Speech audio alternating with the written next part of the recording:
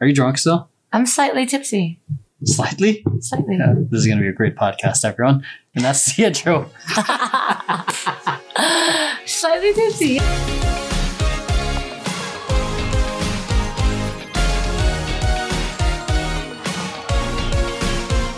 What's going on, ladies and gentlemen? Welcome to another episode of Throwing Tantrums. This is another solo podcast featuring one of the assistant artistic directors. We have Liz here. She's got the old lady Karen haircut, as you can see. It's called Tita. It's not Karen. It's Tita. Okay.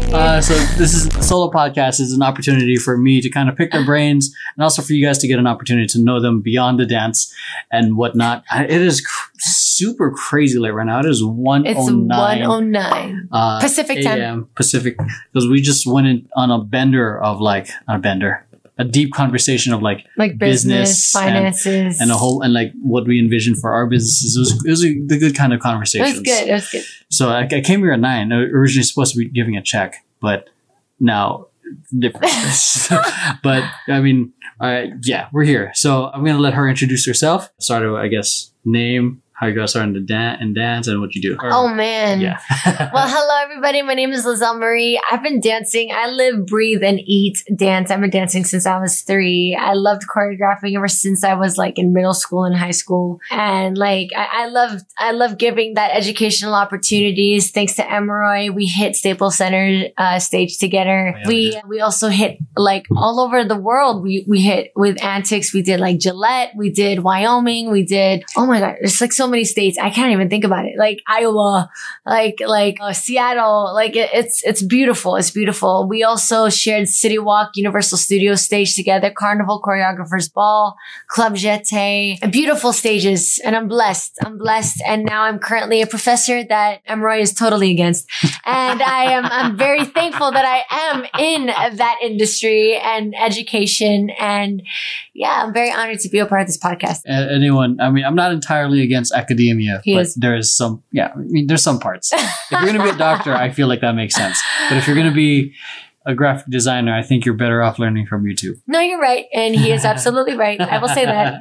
But he knows me. I love giving meaningful experiences to those who don't know where to go. That's true. Yeah. So how did you get into dance? And at what point did you know you wanted to make this into a career? I'm trying to make this is the part where they get to fucking know about you. I'm trying to, you motherfucker. I was forced into it originally by my parents because of that old school 1970 movie, Annie. Oh, wow. It's because of that show, the tap dancing show, Annie, and her inspiration of how she did tap dancing within Broadway. My mom wanted to enroll me into dance classes, and it was originally because of tap dance. It's interesting. Not a lot of people know that tap dance, and then it evolved to ballet, jazz, and I fell in love with none of them. Oh, wow. Wow. Okay. How long did it take for you to discover hip hop choreo? Hip hop choreo actually ended up being around middle school and high school, and it ended up not being from the studios. It ended up being from lived experiences from family parties, music videos, the music that my brother was exposed to at that time. Same thing with my older brother, Gary. And it was their music, and it made me love that vibe. And it was because of also the traditional family parties. The DJ would be playing this R&B and hip hop music. And Janet Jackson and Michael Jackson, and watching the Grammy Awards and TRL and you know, the throwbacks that not a lot of this generation would know, because it's you know, you would have to use VHS to rewind and rewatch these videos so you could get the choreography on point. And so I'm very honored to be a part of that generation. And yeah, that's how I was exposed to commercial hip hop. But then I wanted to dig a little deeper. And once I got into college, I met Marisha Griffin, who is part of Lux Eterna, who is a colleague of Amy Cat Fox. Oh, shit. There's a connection. Yeah. And because of Marisha Griffin, she introduced me to breaking. She introduced me to locking, the fundamentals of hip hop. And I fell in love with each dance form. And because of that, I wanted to dig a little deeper. And I decided as soon as I was done with college, I would audition for Antics. And Antics made me educate myself in hip hop history a little bit more, hip hop education, and also be a part of it during the tours. And it was a great experience. And ever since then, I just wanted to dig a lot deeper. So thank you to Monsell Durden. I was digging more into the history. I got my books. I got more into the conferences. I got more into the conventions. I dug a little bit more in the dance community. I did my research that every dancer I recommend should do to find their niche. And it was a blessing. And I think that's what got me into being the professor I am today. And I am very blessed to be a part of that journey. And throughout that, I became involved in the industry, in the choreographic world, and also becoming a stage director. And it's been a huge blessing. How did you get from like, you know, most people would obviously want to go to the other dancing shit. But how did you want to become a professor? Because that's not exactly sexy. It's not. I will say that it's not, but I wanted to, because we already know that dance studios, they have this freedom of wanting to go whenever they need to or if they want to. And I wanted to develop a connection to people a little bit more long term. And yes, it comes out as like they just need this unit to graduate. It comes out to be like, yo, college professors, I'm all like, what do they know? It's taboo. Like they're old school. They're like, they don't know shit that's happening. And I'm just like, they don't know. They don't. And like, they don't know hip hop. They don't know hip hop. And unfortunately, there has been experiences where I have seen that a lot of hip hop professors don't know. And it's true. And it's so true. It's so true. And I wanted to break that stigma. I wanted to be like, yo, college professors can still be active, can still know their history. And we need to, and also as college professors, we need to let that ego go sometimes and be like, we were students first. And we need to understand that like also students are evolving. It's true. The class of 2019 is not the same thing as 2020. Same thing with 2020 is not going to be the same thing as 2021. Yeah. It even made me adjust a lot more to when I graduated in 2007 and I had to teach class of 2013. It was a different generation. And so I had to adapt to that. I had to be like, what is the in and now? How can they appreciate this class now, but also acknowledge digging a little deeper, and how can hip hop history and hip hop dance actually connect to their discipline? And it became a form of life. And I absolutely loved that theory that the discipline of dance can relate to all walks of life. The discipline of hard work not just caters to dancers, but it caters to all different workers, whoever's business owners, entrepreneurs, whoever wants to succeed in the medical field, whatever it is, you need to work hard to get to that dream job. And it's not easy. And I also wanted to portray that like, yo, like professors know what's up. They really do. And even though they are trained into that old school life, they still add value to your learning. And that's definitely something I want to keep while teaching my students. Yeah. Not bad for someone who's tipsy, right? I hope that's good. No, I'm keeping that so. Damn it! But you always catch me when I'm tipsy. Yeah. So if you guys I recorded a previous episode a while back with a Q&A episode, so make sure you guys go check that out.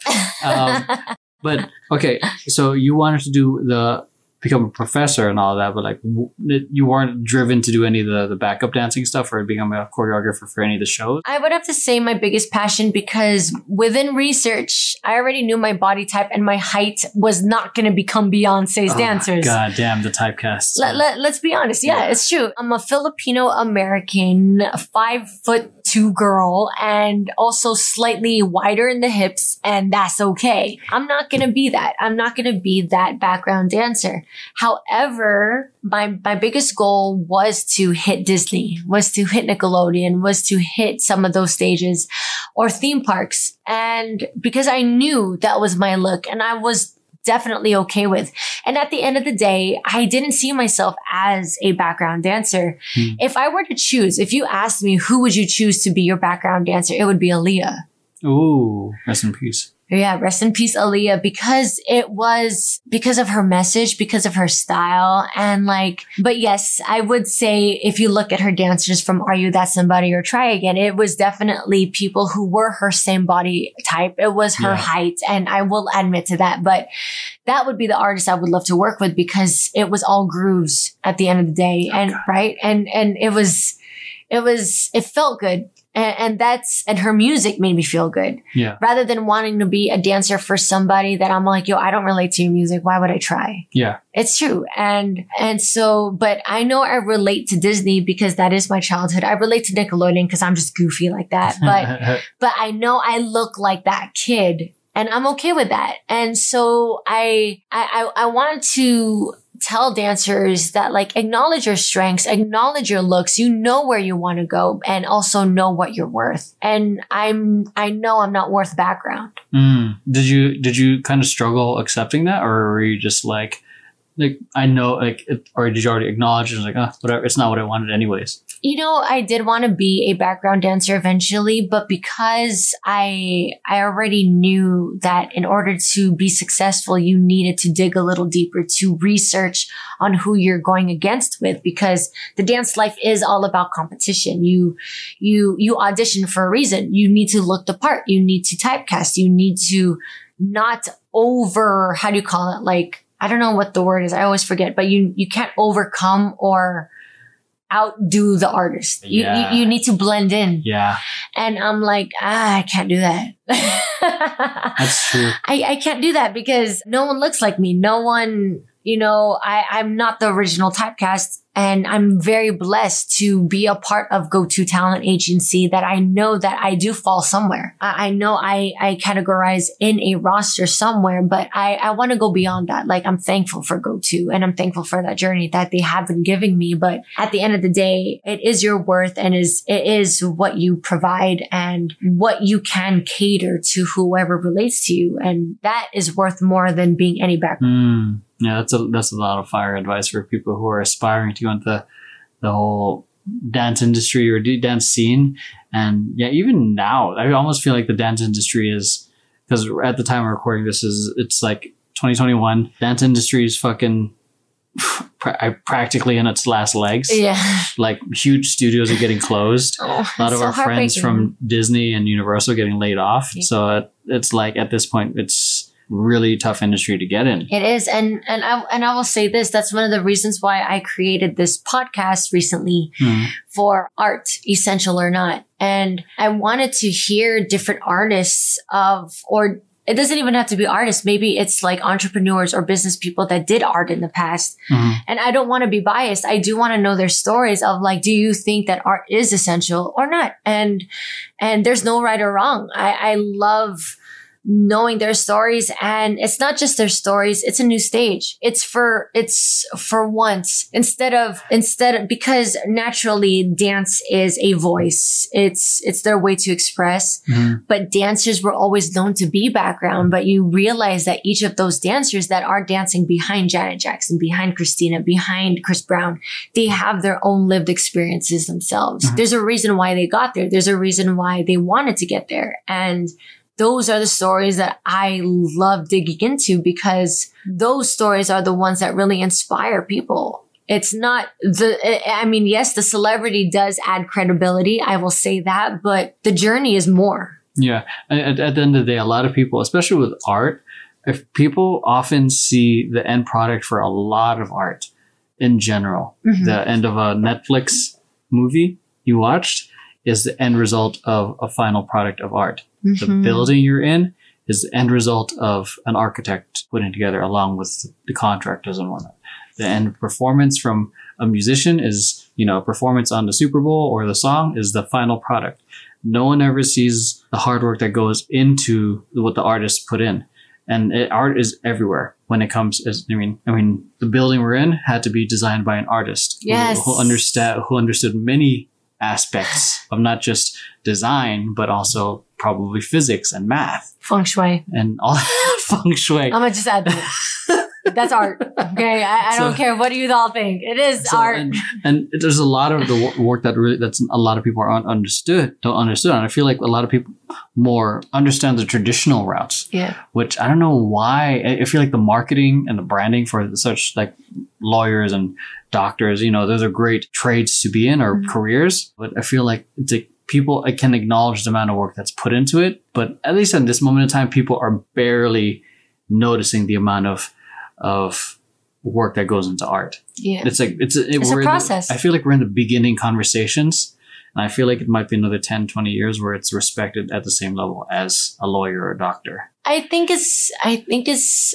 personally think it's starting to get respected. I will say this. It took a long time for my family to finally acknowledge that, like, yo, she did it. But I also think this is also a generation of dancers expanding their knowledge of not just dance. Yeah.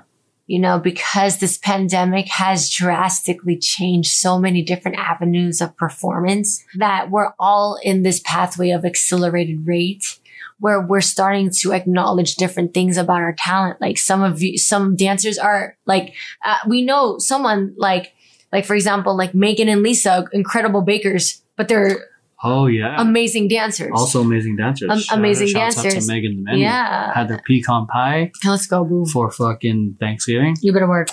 Yeah. Make sure you go check it out. It's like that. Like also dancers like Emroy are videographers and content creators. My husband and I are all of a sudden on to finances. It's crazy where dancers are still striving for the passions. On top of that, adding a different hustle, which they know will benefit also in the long run. Yeah.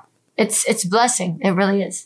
Do you think dancers are ever going to find a place where it's like a traditional job? Like the plan I shared with you earlier with Temper Tantrum. But do you think, that's just one potential future. But do you think it would ever happen as a mainstream thing? Oh man, I'm constantly fighting for that. I'm fighting for it. But we all know that when we are giving our artistry, it really isn't consistent. It's consistent for us to keep going, but will people notice it? Will people invest in it? Will people acknowledge it the same rate as your other one or the previous one or the future one? We just never know. It's a constant gamble. And so it really is. And all we can do, I'm not going to lie, my biggest competition isn't people. My biggest competition is I hate him. Like my biggest competition is one-upping my previous piece. And that gets harder and harder every time. But then I came to a point where I'm just like, fuck it. I'm just going to make me feel good. I'm going to just do me. And rather than competing, like it's got to be better than the previous one, I'm just going to say what's from the heart. And Emroy even saw that, like, not my recent one, but it was something that I did portray in 2019, like somewhere around October or November. The dance studio one? Yeah.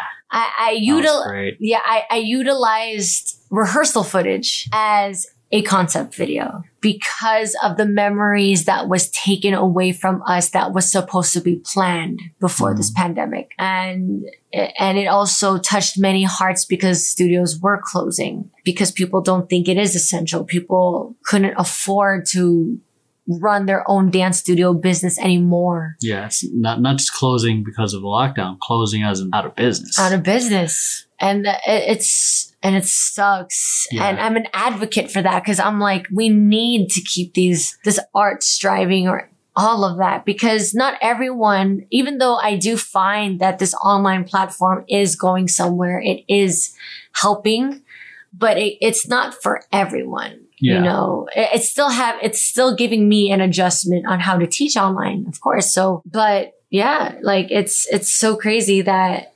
I really think that for those who are future dancers who are trying to get into the field, I say consistency is key. And this is the time to start building your reels, start doing headshots, start building your brand in some way, shape, or form and not being afraid of what you want to share to the world, you know? I mean, how would they even do that if they're locked down? Well, you do. I'm being completely honest. Like, there's got to be some footage back in the day or even before this pandemic where you filmed yourself, right? Doing dance.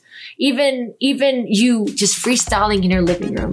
If you're part of a program, a goal setting program, and they ask you to dance, post that. You know, don't be afraid of posting who you are, because for a fact, I'm not, especially with my artistry. With finances, that's a different story, but that's a different subject. You know, I'm growing in that one, and I'm thankful for that. But for dance, I've been doing this for years, and it's definitely a huge passion of mine to tell dancers to, like, just keep going. Even if you feel so insecure, if it doesn't look good, the fact that, like, if you tell the audience, like, I'm still growing, I'm still learning, I just wanted to share this to the world, they're going to acknowledge that, and you have supporters regardless. Yeah. I mean, I haven't choreographed anything in, like, outside of locking or breaking in a long time. You saw that. Yeah.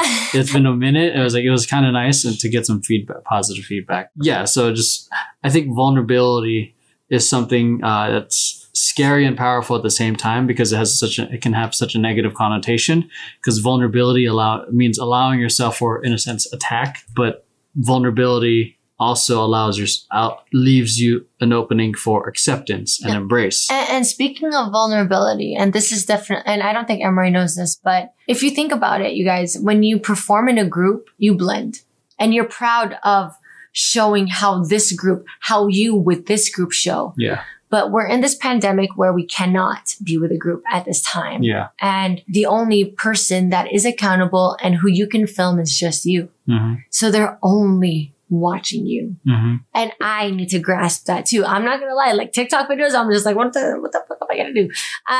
Even Reels, I'm just like, what the hell am I going to do? And I too need to push my boundaries, because I'm so used to vibing with a class. Yeah. I'm so used to vibing with people. And it's true.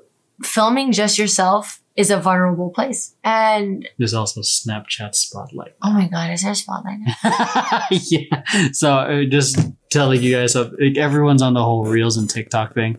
There's also Snapchat Spotlight. So Snapchat, you on that too? Well, yeah, because apparently Snapchat's giving a portion of $1 million for the highest viewed Spotlight video.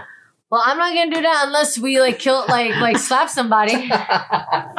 Like slap it, and then we'll get $1 million, I guess, because people love that shit. I mean, I don't know. By the time this comes out, I don't know if it's still happening, but that's what Snapchat is currently doing now. Oh my God. So, and he's talented. I have no idea what it is about marketing, and he's living my biggest dream. My biggest dream was to eventually pay my dancers, and I have once, but he paid Temper Tantrum. And not with his money. It was like, oh my God. It was literally like from the community. It was from donations. It was from Patreon. And I was like, that's inspiring. This is from the Kickstarter, yeah. It's inspiring. He's living the dream. And I already knew that when you guys are a choreographer and you want to pay your dancers, you can't do it alone. Yeah. You just can't. You need people like Emery. You need a board. You need, like, it's good that you are that creative, but you need those people who are not on the creative and more logistic side to keep you on track, because you're only focusing on the creative. And that's something that I wish I did with Lavad, was as creative as we were, as fierce as we were, I wanted to pay my dancers, but there was no way of doing that. And I was like, well, how can I do this? But Emery figured it out, and he's amazing. I mean, I would consider I consider myself an artist who figured out the business end. Yeah. Like, because those of you who don't know, I graduated with a degree in animation. Amazing. And then I worked in the video game and movie industry for a bit. Then I started my own. Then I became a personal trainer. Just keep it simple. Then I started my own marketing. I started marketing as freelance, and then I started my marketing agency, and now I started another dance company with Temper Tantrum. And then, but either way, it was like, I knew the stuff that I had to do in regards to the success I was envisioning. There was a lot of parts that I didn't understand that I had to, like how John is obsessing with the mini parts with your business. I had to do that as well. Mm-hmm. I had to understand the importance of attention, email marketing, digital marketing, SEO, and all that stuff. So that's where it led me to where I am now. So one thing I was curious about Lavad, tell me a little bit about Lavad, conception, everything. because I know I'm pretty sure some people are going to be from Lavad who are currently on Temper Tantrum are going to be curious about this. Well, I will just admit that. Y'all little bitches. That's what y'all are. I'm just kidding. Love you guys. Because you're currently on Temper Tantrum too. No, I will say this. Oh my god, stupid. Cosmic has been a huge blessing in my life. And they were the very first dance crew that was exposed to me in college. And I loved every moment of it, being their president and being one of the co-founders. But there was a moment in my life also when not only was I training with Cosmic, but I started getting more involved in the industry. And that was when I started becoming a Debbie Reynolds intern at that time. And I started questioning whys. Like, why do we need to do this? Why do we need to do that? Why do we need to do this? And nothing was wrong with any of the answers that they gave me. It was for the good of the team. And I give mad respect to that. But that also showed me that like, I should start going on my own to experience other things. And there was nothing wrong with that. If any of you have had hostile feelings of that, I apologize. But in order to grow, you need to leave the nest. That's true. And I'm a strong believer of that. I'm not that type of, I'm also with that with my students. I'm kind of like, if you took everything from me, then there's no longer anything that I can teach you. It's time for you to grow and find something else. And I love that because I'm just always forever thankful that I was a part of my students' journey. That's what matters to me even more. And so after that, after Cosmic, I waited a good year or two to figure out like what exactly is my niche and my style. And as soon as 2016 hit, specifically January of 2016, I just posted a friendly post about like whoever's interested of doing an all femme squad, hit me up. And our first rehearsal was this day and 25 to 35 people showed up. That's a pretty good turnout. And I was like, oh shit. I did not expect that. And were you overwhelmed? I was excited because this was the first time I was creating and conducting a squad of my own. Now, the thing that really got me like I had to take out was I could not perform in it. That was the biggest sacrifice I had to do. Did it like, oh, that sucks? I was like, oh, I don't have to perform. Well, so remember that 2 year span that I was like before Lavad, after I quit Cosmic, that was my time to be like, let me get used to the fact of not being in my pieces. So I created an all guys piece and an all girls piece, but I wasn't in it. And that trained me to be like, okay, I don't have to be in my pieces. So I decided to create a bigger squad and Lavad came to play. And thank you to Cameron Shim, Tim, and Jonathan Kim for helping me find that name. And Lavad is a French name that means something about burlesque in theater. And I was like, I like that name. Okay, let's keep it. And I was just like, Lavad. And I was like, and it ended up being a really good squad for years, for a good two years. It was one of the fiercest squads I've ever got myself involved in. And it taught me how to be a leader. It taught me how to be this choreographer. It taught me how to be my own leader. But it also taught me like, I'm overwhelmed. It taught me to be like, it was just me. It taught me like, holy shit, I am all alone. And at the same time, it taught me like, you probably are a control freak, Liz, and you shouldn't be here. And and I'm like, oh, how am I doing this by myself? And I already knew that I was such a good creative and keeping a squad together and bringing people together, because that was my biggest goal. I love bringing people together, but bringing in that income, marketing, the other logistics that I'm like, shit, I had no idea in. That's why I would have to say Temper Tantrum is a huge success. Because it's only not even our first year. Our first official year would happen on 20 days from now. No, and it's true. Like Temper Tantrum, like I'm thankful to be one of their artistic directors because like, and look, they got paid. I'm just like, the dream. And I'm thankful I'm a part of that dream because I personally didn't pay them, but I was involved in a squad that got paid. You know, I'm thankful for that. And it's because of Emery. In the next rehearsal, you guys will give in. You guys will pass out the checks. Oh, I hope so. And so, but Lavad was kind of like my breakaway from being in a squad, and I wanted to be that choreographer. And it's because of Lavad I built a name for myself. Yeah, you did. You really fucking did.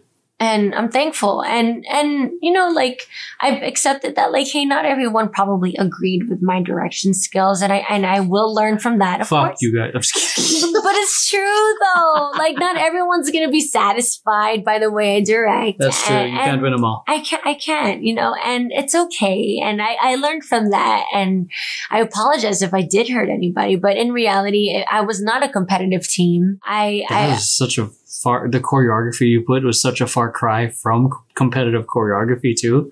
Far cry? Far cry meaning super different. Oh. I was like, what do you mean by far cry? They were far but crying. Oh. No, I'm just kidding. But it's like, it's not like the typical stuff you would see from the competitive crews of like FanBiz or GRV or Choreo Cookies or anything like that. It's not the same. It's super different. Super different. And they also felt good doing the choreography. Yes, they were tired and exhausted, but it was very memorable in my opinion. And I loved the last 2 years and I loved where I left it. I left it at, I believe our last performance was at City Walk. Yeah, I remember that. I was like, damn, this is one hell of a way to go to leave. Yeah. Yeah. And because of that launch of our last show, I booked the job of being City Walk's exhibition dance director. And I'm very thankful for that. What do you call it? So how were you approached? Like right after you finished, like walking off stage, the guy just hit you up? Like, hey, dance person, he hired right now. Well, thank you to Stuart. He said we are going to talk again, and he kept in touch. He kept in touch with me, and he ended up being a really good friend of mine. And he's super amazing, so inspirational, human, and yeah, I'm thankful that I was able to. And I'm not gonna lie, I also have to give mad props to Walter Moran because Walter, he introduced me, or he gave me the name of Stuart. Oh, yeah. I mean that your story is a kind of a really classic case of like what happens if you take a chance on yourself and you bet on yourself in like the long term. I will always give credit to where everything started. Because the way you were running rehearsals, I would not have known it was your first time like running a whole crew like that. Because I was like, I took bits of like how you organize rehearsals and implemented it for myself. Well, I will say this. I learned from Cosmic, but I wasn't the greatest at it. And then I was like, let me refine this. Yeah, I mean, there was a moment like I can say the same when I was running FanBiz. So there was elements I knew I needed to work on running FanBiz. And I knew, I felt like I was refining that. There's an agenda. Yeah, especially with early days of Temper Tantrum when it was just a project. Because the only reason Temper Tantrum exists is because of her. You're welcome. So she's like, in a sense, like the godmother, like Temper Tantrum godmother. Fairies. So that in a sense of, because you invited me to do the solo show. So Emroy has been the consistent solo of exhibition. Solo choreographer. Like the first one I did was a solo. I was scared because I was like, "Fuck, man! Did I say yes?" You said no. The second time I said yes because you're like, "Oh, I need locking." I'm like, "Fuck!" I'm like, after that fucking the City Walk one when I did my solo. Like, okay, I'm done. I don't have to. I hit City Walk. That stage. You're like, done. I'm good. And he's like, "No, we need locking." And I was like, "Can your ass fucking do locking?" And she's like, "No, I'm busy directing." You motherfucker. But you gotta admit that stage of City Walk is not like any other stage. Yeah, it's small. I'm just kidding. But it is also like the crowds come like in and out, but the crowds once they start gathering, it's fucking like it's huge. It's fucking huge. It's huge. Like it's like a mini concert. It's a mini concert every single time. So yeah, so that's kind of like the catalyst of it. Like I started the first one where I brought in a lot of people. Same people came in for the next one and people wanted it. And that's one of the reasons I did Temper Tantrum was because the group wanted it. And I was like, they wanted City Walk again. They because I didn't want any, and those of you who listen to the podcast plenty of times, you guys know that I didn't want any form of responsibility leading a dance company because it's just a lot of responsibility and running a business and trying to be a a dad, and the only way I was gonna continue Temper Tantrums was if we found a way to make it profitable. Yeah, I mean, I don't know what's gonna happen with Temper Tantrum, but we'll see where it goes. A lot of opportunities are coming from Crystal's side and other sides, so we'll see where it goes. Yeah, it's a company. So it's a company now. Company.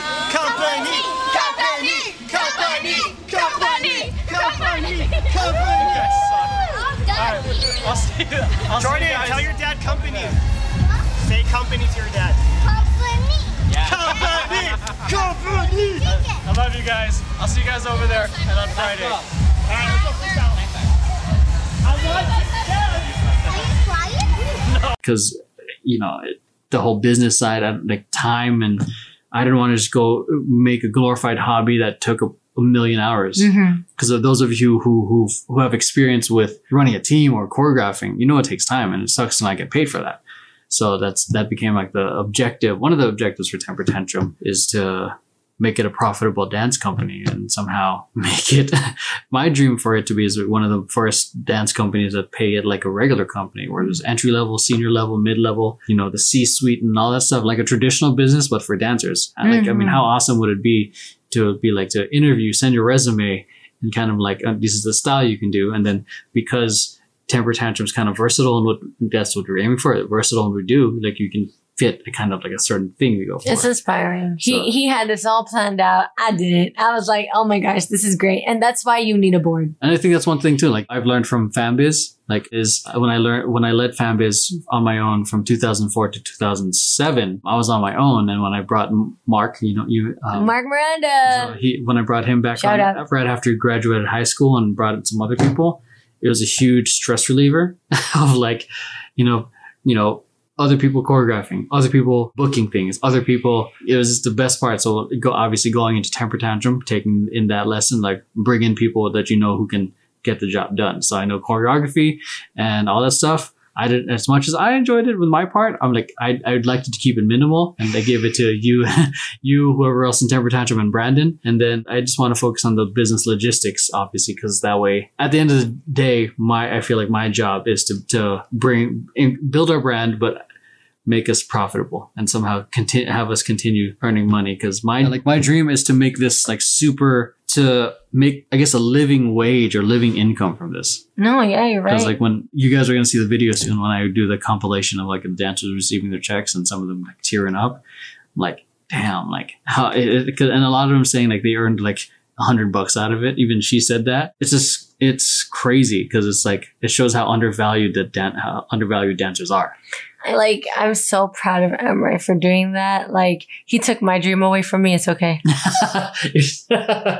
but not necessarily. I will say this, like, I'm thankful for Emery because I have been part of gigs where the if the artist paid, but it was so minimal. But like Emery, like he paid his dancers like, oh my God, like it was so beautiful. And I'm just like, hell yes. And I'm just thankful that like someone's got to do that.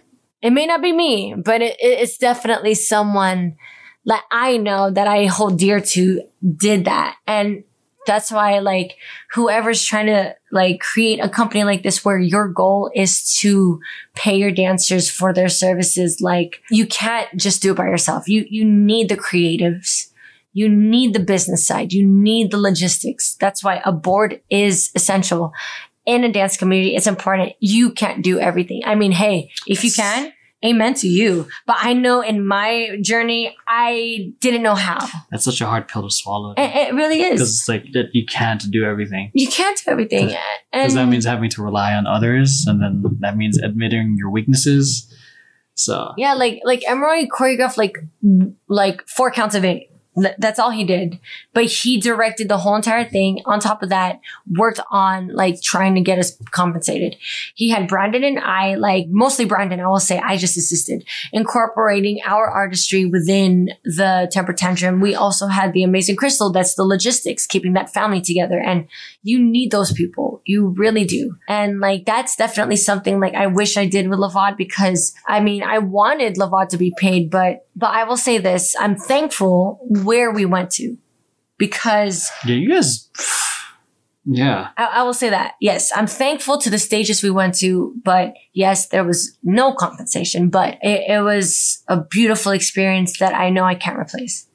It was a really cool experience. Like no other company what have I ever performed on? The Clippers floor, the Lakers floor. Fuck. And the Nike 3-on-3. Shit, those are epic. So, and then perform on Carnival for multiple times. So that was a really great opportunity. Jeté. Yeah. So love you, Tiffany. Love you, Carrie. Love you, Paulette. But I'm like, yo, it's late. But yeah, so that's definitely one thing that we're talking. The goal is to pay my dancers. What they do with it ultimately is up to them, which is something that Liz and I were talking about, which is have like financial literacy for dancers, because it's definitely, I think, a gap in the market in regards to. Oh, and catch Emery in my podcast very soon too. Oh yeah. Check that out. It's like, what do you think are some of like the more common mistakes that dancers don't get when it comes to handling their money? Because dancers are living gig to gig, paycheck not consistent. to paycheck. It's not like, unless they have a part-time gig or whatever that brings in consistent. But a lot of them are living on that hustle pre-corona. But even then, like, what are some of the what are some of the mistakes that you see them do? Don't do? Everyone needs to handle their money a lot more. That not just dancers, just everybody. But I think it really starts with the spending habits. It starts there.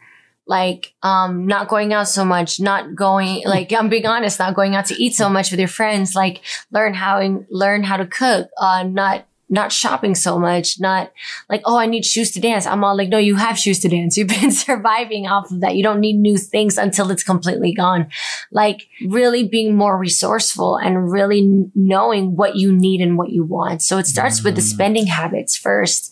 And then here's another thing that I really want to share to the whole world is that, like, yes, know and learn about not just where you're spending your money and not just how you're budgeting your money, but where you are putting your money. And you really need to be careful and educate yourself with money. And that's the one thing that me and my husband really wanted to do was if we were to earn more money, even though we're blessed to where we are, we're educating dancers or college students, and he's doing physical therapy. We are great with money and we are blessed with money and we know what to do with our money. But the one thing that we wished we did back in our 20s or even in our teens, I'm being honest, is to really value it a lot more. Yeah. Learn about the 401k, learn about the Roth IRA, learn about like tax-free taxes, the different accounts that they offer. Yes, it sounds boring and you're like, yo, I'm not going to need this, but I'm all like,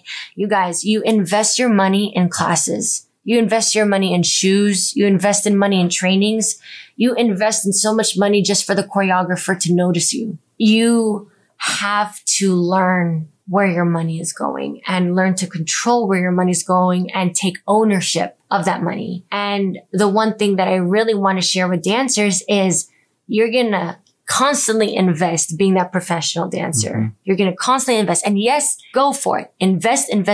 Get those headshots, get those reels, get those auditions, nail it. But once you get that dream gig, what is the plan? That's the question I want to ask all my dancers. Yeah. What is your plan? Because if you're going to just spend all of it on something, you need to replan. Yeah. Just put all that in. Fucking put it to rent or put it on some. Yeah. And I'm just like, my business with my husband is just to educate our dancers in different vehicles, diversifying their portfolios, knowing where to put their money and investing in the right places. Because I'm being honest, my family never taught me that. Yeah. And the only advice, and it was useful advice, I will say this, was don't spend what you don't have. And they are absolutely right. But that's all they told me. When I'm like, there's a strategy to it. There's a game to it. Just like how you guys are investing, you know the game on how to get noticed with your choreographers. You know the game on how to invest in getting those headshots and getting those reels to get noticed, to promote yourself as a dancer. Yeah. It's the same thing with finances. It's the same exact thing. And my husband and I just want to create that safe space for all of you dancers to discuss finances, because you will get there.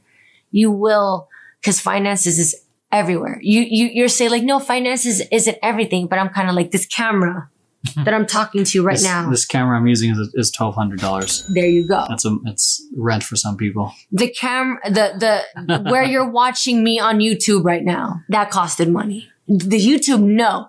But the phone or the tablet or the computer you are watching me right now has to do with money. The place, like look around, the 4 walls, that's money.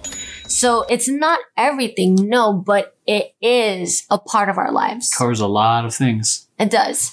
And we just want to be that safe space for you all. That's all we want to do, is just to educate, help you go and get to the next step with your finances, plus enhancing your artistry. That's all. Because it's hard to be an artist, because I hate the term starving artist. Yeah, no, I hate that. That's one of the reasons like I didn't want to do Temper Tantrums. Like, I didn't just want a bunch of fucking starving artists. No, we don't want to starve artists. And I consider myself like a proud capitalist. Yeah. But like not in the sense of like, you know, taking advantage of people, more in the sense of like capitalizing on our gifts to be of service to other people. Mm-hmm. Like I fought really hard to make sure that my dancers were paid a fair rate.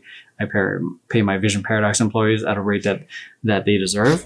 And you want people to be happy with their artistry. It's different when you're an artist who's desperate versus an artist who is coming from a place of abundance. So the only way you come from abundance is not, you know, you don't think about abundance and be like, oh, it's going to happen.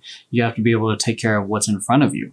Yeah. And if you don't, and it's, you know, it's almost like, you know, I know you motherfuckers have the chair or the bed where you throw all the clothes on there and you leave it.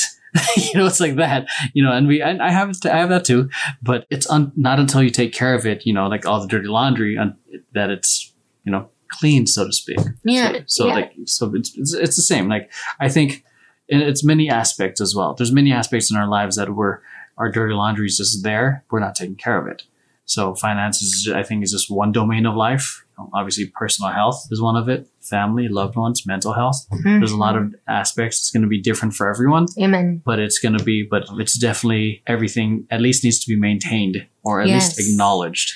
And I do go by this quote by Ed Milet that is really good, like really well known in our financial business. But he mentioned that like that normal quote that everyone says, like, don't work harder, work smarter. But he actually said he didn't believe in that. And I'm like, oh my God, so what does he believe in? He said like, yes, work smarter, but also work harder. And I'm like, oh, I like that.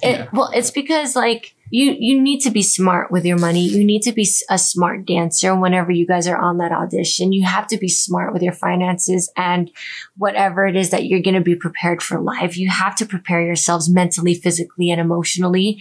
That's just working smarter. But harder is because you know you're passionate about it. You know you want that job. You know this is something that you want to do for the rest of your life. Mm. And don't get me wrong, even though I'm adding this avenue of finances, I didn't give up on dance ever. I will never give up on dance. That's my first love. And and that's going to be my number one passion before finances. This is just like I said, we just want to be this bridge to create the safe space that like, hey, we are here for you if you need absolutely any help because we've been through it. Yeah, I think to bounce off work smarter, not harder, or it's flipping it to work smart, then hard. It's the very same thing, being efficient versus being effective. Mm-hmm. A lot of people try to be efficient first before being effective. For example, if your job if you work in a kitchen is to wash dishes, you know, and you're trying to become head chef, mm-hmm. you don't get to the next level by washing dishes faster. No. Or your job is to be a choreographer, you know, you don't get to that. It's not effective to always be taking classes because in that sense, you're always going to be a dancer. To be effective is to find the thing that moves the needle forward. So if you're working in the kitchen, working on the craft of cooking, so you can become a sous chef, or if you want to be a choreographer, choreograph every single day. So it's finding that. So that's working smarter. Then to be efficient is work find what's effective and double it down. Amen. So if you're going to be effective choreographer, how can you be faster at putting out and creating output every single day? Amen. Because at the end of the day, as a choreographer, it's the choreography you put out. So can you do it once a week, twice a week, every single day? You increase your output, you increase your practice, you're effective and working harder at the same time. So be effective first before you are efficient. Let's go. So.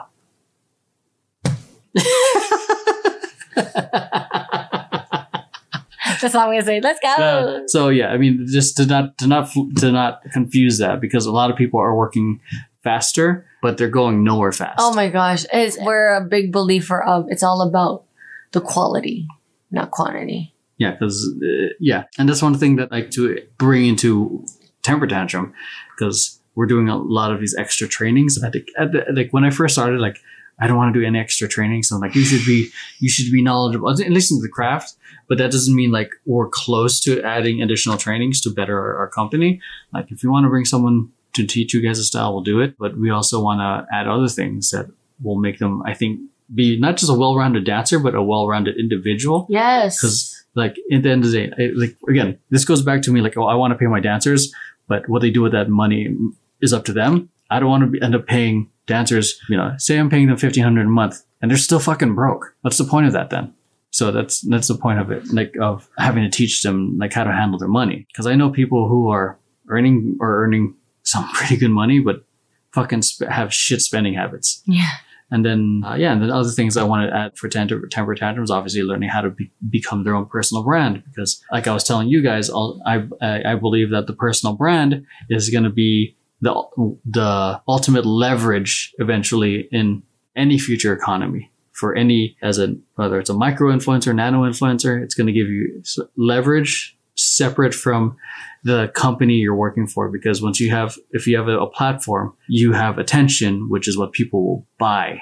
So, which is what I'm trying to do with Temper Tantrum. Like my idea, and I think, I don't know how often I've shared this. My idea is that everyone in Temper Tantrum is like a cast, like on Friends. Like, oh, that's a Joey. That's a Joey. That's a Rachel. That's a Monica. Yeah. So when people look at us, oh, that's a Liz, such a Liz thing to do. That's what I'm thinking, because ultimately people connect with personalities, which is why I'm doing the podcast. I love that. So, and then people buy into the personalities, and then people potentially buy merchandise or whatnot. But ultimately people buy into those personal brands, and those personal brands, I want my dancers to have their own personal brands. So much so that they can eventually leave Temper Tantrum to do things on their own, because it's cool if they stay, even better if they leave, because they can, not because they suck, but to the point where they can support themselves, which is like, I don't know. It sounds weird because I don't think any employee or employer wants their employees to leave, but like I'd like them to be able to do that, because then they got to grow eventually. Yeah, because then they grew into their own thing and they blossomed out of it. But who knows? They're nice little things I'm imagining for the company. We're only like under a year in, but we got some nice wins. We got a Kickstarter funded. We got 2 films coming out. So, but yeah, shit. I mean, I guess this is like the start of the quote unquote start of the year. Is there anything you're excited for the year? Oh man, this year is unpredictable, but I'm ready for it, honestly. Like, Emroy knows I'm into spec ads right now. Dude, I'm so jealous that you did that, because the minute you started doing it, because that was one of the things that Temper Tantrum did. Oh, I had in our like itinerary of projects. I'm like, oh man, she's already got it ahead of the game. Yo, Emroy killed it in the Nike. I will say this, my favorite one so far. As much as I love Nike and I love the truffle, like the New Year's one took me though. The one with Stella? Yeah. Oh, that one's good. I really liked, because the cutting for that one. The cutting was really smooth. Thank you, Chris Allen. Shout out to Chris Allen, you brilliant fucking son of a bitch. It was so good. And I was like, oh my God. It really got you into the feel of how it was back in the day, like in the clubs or just lounging around drinking wine. And so I would have to say the Stella Rosa spec ad was the hardest one for me. And thanks to Chris Allen, he was all saying like, so what is the purpose? What do you do on New Year's Day? Are we following the wine? And it was so great. Like, Chris Allen had all these brilliant questions, and I'm just like, those are good questions, man. I'm like, what do you think? But he pushed my boundaries, and And I think that's what every choreographer needs. A director needs to question the choreographer and envisioning this vision. And even if it was only for like a minute, it's a lot of work for a minute too, huh? It was a lot of work. I was exhausted and I'm like, oh my goodness, it was so good. And there wasn't any dance scenes. It was movement, but there was no dance scenes. And I loved it. I'm like, oh my goodness, Emroy, we have to do this for PayPal. We have to do this for Venmo. Like all these apps. I am so down. But yeah, it was a great experience just to, that you can create for something more. Yeah. I think that doing these spec ads definitely like opened us up for a variety of things. Cause, there's a lot of people doing concept videos, but they're not exactly like a lot of people are doing it. No, that's the thing. It's overly saturated. I wouldn't be surprised if the next 5 years from now, people are starting doing their spec ad concept videos for fun. For fun. Because it shows proof of concept and it shows initiative. Because, a lot of these companies, they would much rather be presented an idea that's practically like 80% done and rather than them try to figure it out. I think that's a leg up when it comes to trying to present an idea or pitching an idea to any brand. A part of it is apart from like having your own audience, but if you have an idea, shoot, roll with it. Yeah. And make it happen. Make it happen. I think, was it Edgar Wright? Yeah. There's a couple of directors that I follow. A lot of them, he was the director of Hot Fuzz. No, not Hot Fuzz. Oh my God, Hot Fuzz. The Police. Shaun of the Dead, Baby Driver. Have you seen that one? And Scott Pilgrim. Yes. Great. Scott Pilgrim was great. Like all he did when he first started filming, or before he went even to film school, was he just started filming his own indie films in his own town. Oh my God, that's awesome. And it was like, all he did was try to emulate the directors he liked. And then I think, there's a whole saying of imitation is the best form of flattery. I think it's also a great form of, learning how the directors think. Like sometimes when I'm writing certain things, I rewrite the same sentence from certain authors. Cause then while you're writing it, you're in your head thinking it and then you're processing it. Yes. It's the creation. It's the creative process. It's beautiful. It's the same thing with learning choreography. In a sense, you're learning the thinking process from the choreography. And we're also applying that to finances too. It's so crazy. So yeah, everything. It comes full circle. You ready for some rapid fire questions? Oh shit. Sure. Okay. So we're heading towards the last segment of the podcast. So you ready? Okay. I'm a little nervous, but okay. Okay. So I'm going to try to find what time is it? Oh my God. It's 2:12. Whoo, this is way past my bedtime. Yeah. We're going to sleep in tomorrow. Yeah. Yeah, are you teaching tomorrow? No. Sleep in. Sleep in. Okay. What is something you're obsessed with?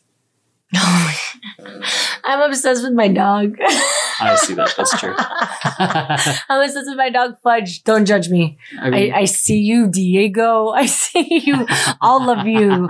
All of you. Yes, I is obsessed with my dog. I love her. What's the most rage-inducing game you've ever played? Oh, Mortal Kombat. I'm gonna be real. It doesn't matter which one. Like, I love Mortal Kombat. It gets me hype. I love playing Melina. Oh, dang. Yeah, I played that with Maxine. I lost because of bullshit. I love Melina. She's a villain and she's the twin of Kitana, so I'm down. All right. So what kind of things do you think are normal now, but you think will be valued antiques a century later? Zoom. Oh, that's a good one. I think Zoom. Zoom is so needed right now. And it's helped businesses. It's helped us communicate, and it's going to be considered an antique. Because we're going to have like holograms or I VR. I think so too. Shit. That's a good one. Okay. What dumb thing did you believe for a really long time? Santa Claus. I'm gonna be absolutely. Wait, how old were you? Did you believe in Santa Claus? I'm gonna be honest. I believed in it until I turned 29. No. John ruined the dreams for me. Really? Yeah. You really believed in Santa Claus? I really believed until I was 29. No one told you? No one told me. How did that happen? How did that go? So my family played it really well. Yeah, I'm for real. My family played it really well. So they actually left me a note, but I thought it was from Santa Claus. Santa Claus left me a note saying, like, you know what? You are older now. I need to now take care of the other kids that are in need, but your family and your loved ones will definitely take it from here. Wow. So I That was believe nice. Santa was a real thing. So I'm like, you know what? I'll take that. Santa Claus is real. And he told it like it was. I'm just too old now, and it's up to that. And then on a road trip to helping Mariko move back from Utah, John literally said like, "Oh yeah, my family was Santa Claus." Like, yeah, they told. And then I literally was like, "Santa Claus is not real." I wish I could confirm this was John right now. John, He's probably sleeping. John's sleeping, but he ruined it. And I really thought Santa Claus was real for the rest of my life. Oh my god! I always wondered what would happen to an adult that believed it. Okay, I really thought Santa Claus was real. Don't judge me. I really thought until John told me that it was his family. Santa Claus isn't real. It's a figment of imagination. And, you know, parents have to go along with it. And then I'm just like, wow, I believed in that for 29 years. Wow. I love Shut up. Next question is: if you were a ghost, how would you haunt? Oh, how would I haunt? Yeah. Okay, so, oh man, I'm not sure. I never thought of that. But recently, this is something that I would use.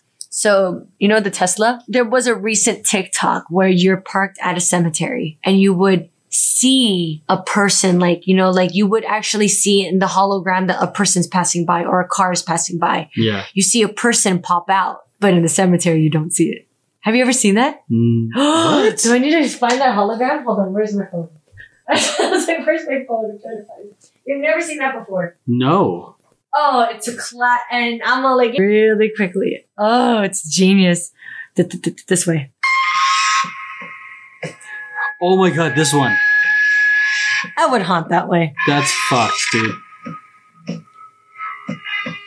I don't like the soundtrack right now. I hate the soundtrack. That's It's the fucking soundtrack, but spooky, it's man. just like, it's genius. Oh my god. Okay, next question. If you could change your name, what would it be? Oh no. I love my name. Even though people say it wrong, I will not change my name. I love Lizelle Marie. Thank you, Mom. What would they say? How would they? They would call me Lizel, Liesel, Lysol, Lizzle. Lysol Marie. I'm gonna fucking make you into a meme now. Into Lysol. I hate you all. Marie.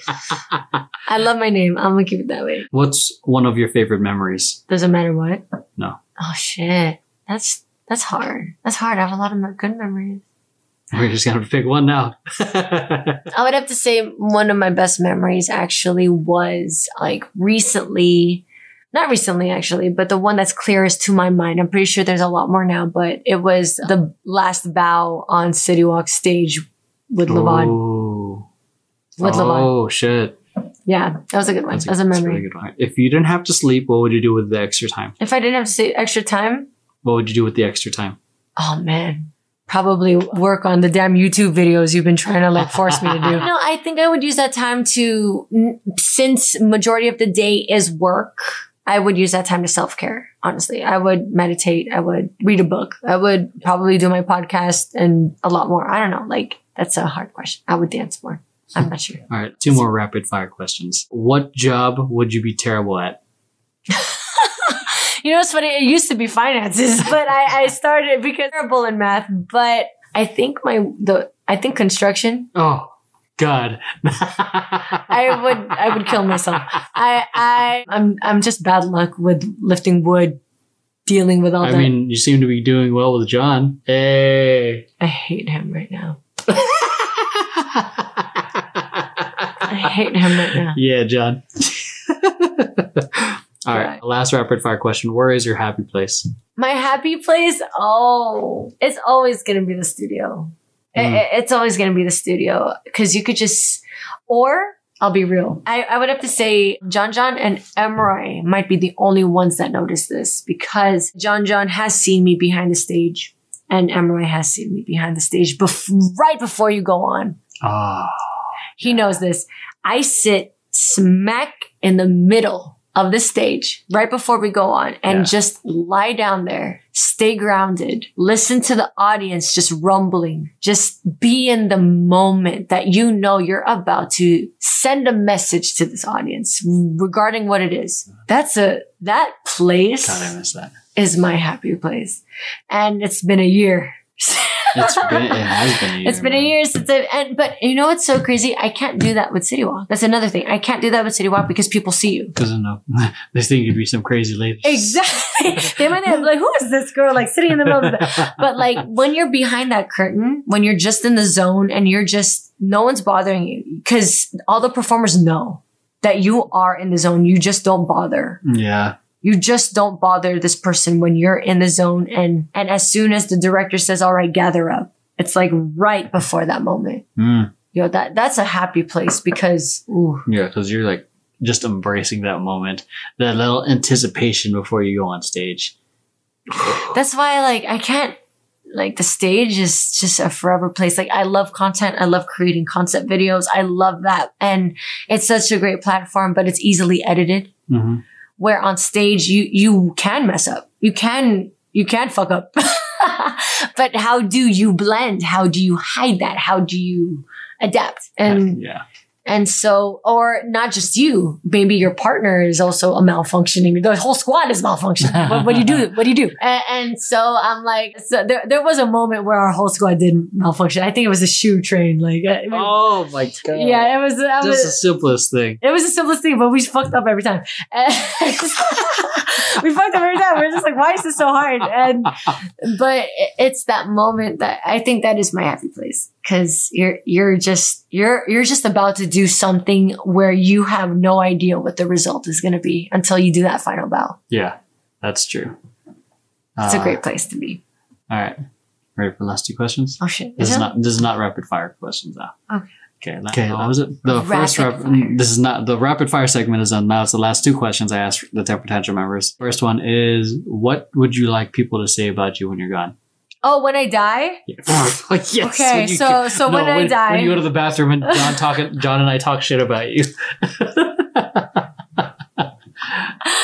I was like, it's so funny because you know how we're like talking about life insurance and like just like, yeah, like what do you expect? I expect a diamond coffin, but oh my fucking God, I love it. No. I think the one thing that I when I'm gone from this earth, and what is the certain people that I want them to talk about is just how the experience Liz gave, like whether it was good or deep or like, I'm not sure if I wanted that. At least it made you think. I think I want to be known for giving you a meaningful or a transformational experience. Just like, and I have to thank John for that quote because of what we've been studying with finances. And it's true with dance. All I want to do is because a lot of my dancers that I teach at CSUN, a lot of them are non-dancers.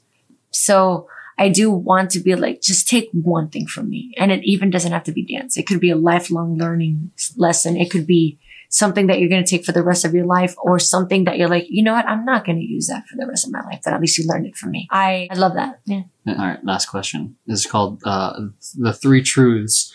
Learned this from, it's from a podcast I got from Lewis House, School of Greatness. Oh, shit. Check it out. This is not a paid sponsorship or anything. It's a really cool question though. So you're on your deathbed, you're like 80 and, John's about to pull the plug on you. It's so crazy because we know this might happen. So it's a guarantee in life, death. But memento mori, death comes for us all. And all your work is gone. No content, none of it on YouTube, TikTok or anything.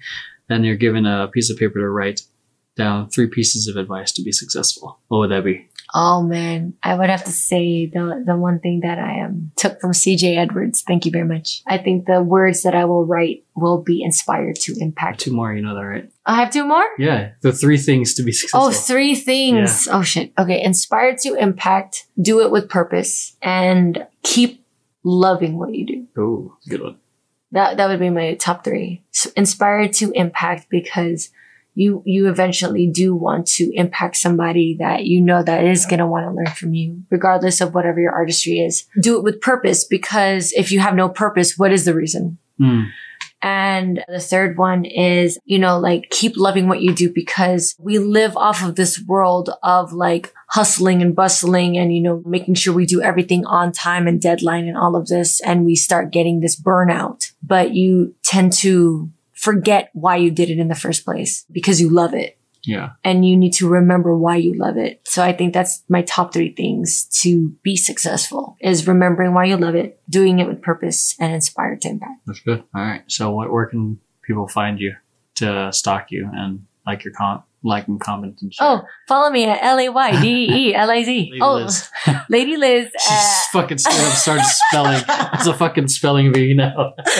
At Lady Liz, LAYDEELIZ. And also follow Art, Essential or Not. Or Check out our podcast. my podcast. Or if you're curious about learning about finances for artists or dancers all over the world so we can help you create the safe space. People all over the world. Boom. Lorico Financial Literacy. So that is it. If you guys liked it, all the links and whatnot are going to be in the description down below. Whether you're watching this on YouTube or on the Temper Tantrum channel or my channel or just listening to it on Spotify and whatnot, everything's going to be in the links down below. I hope you guys enjoyed today's episode. Make sure you give her a follow. If you guys, I think this episode was really good. So I hope you guys enjoyed it too. So make sure you hit like, subscribe, share this with friends who you think might enjoy it. And that's it. Give her a follow, show them some love. And until the next episode of Throwing Tantrums or Move, Groove, Grow podcast, we'll see you guys in the next one. And Sorry, I'm just following what she's saying. Take So care. attention. So we love you guys and having a great night, evening, morning, wherever the heck you guys are. Take care of each other and we'll see you guys in the next one. Bye, everybody. Thank you. Oh, that was good. Good one. Fuck it up.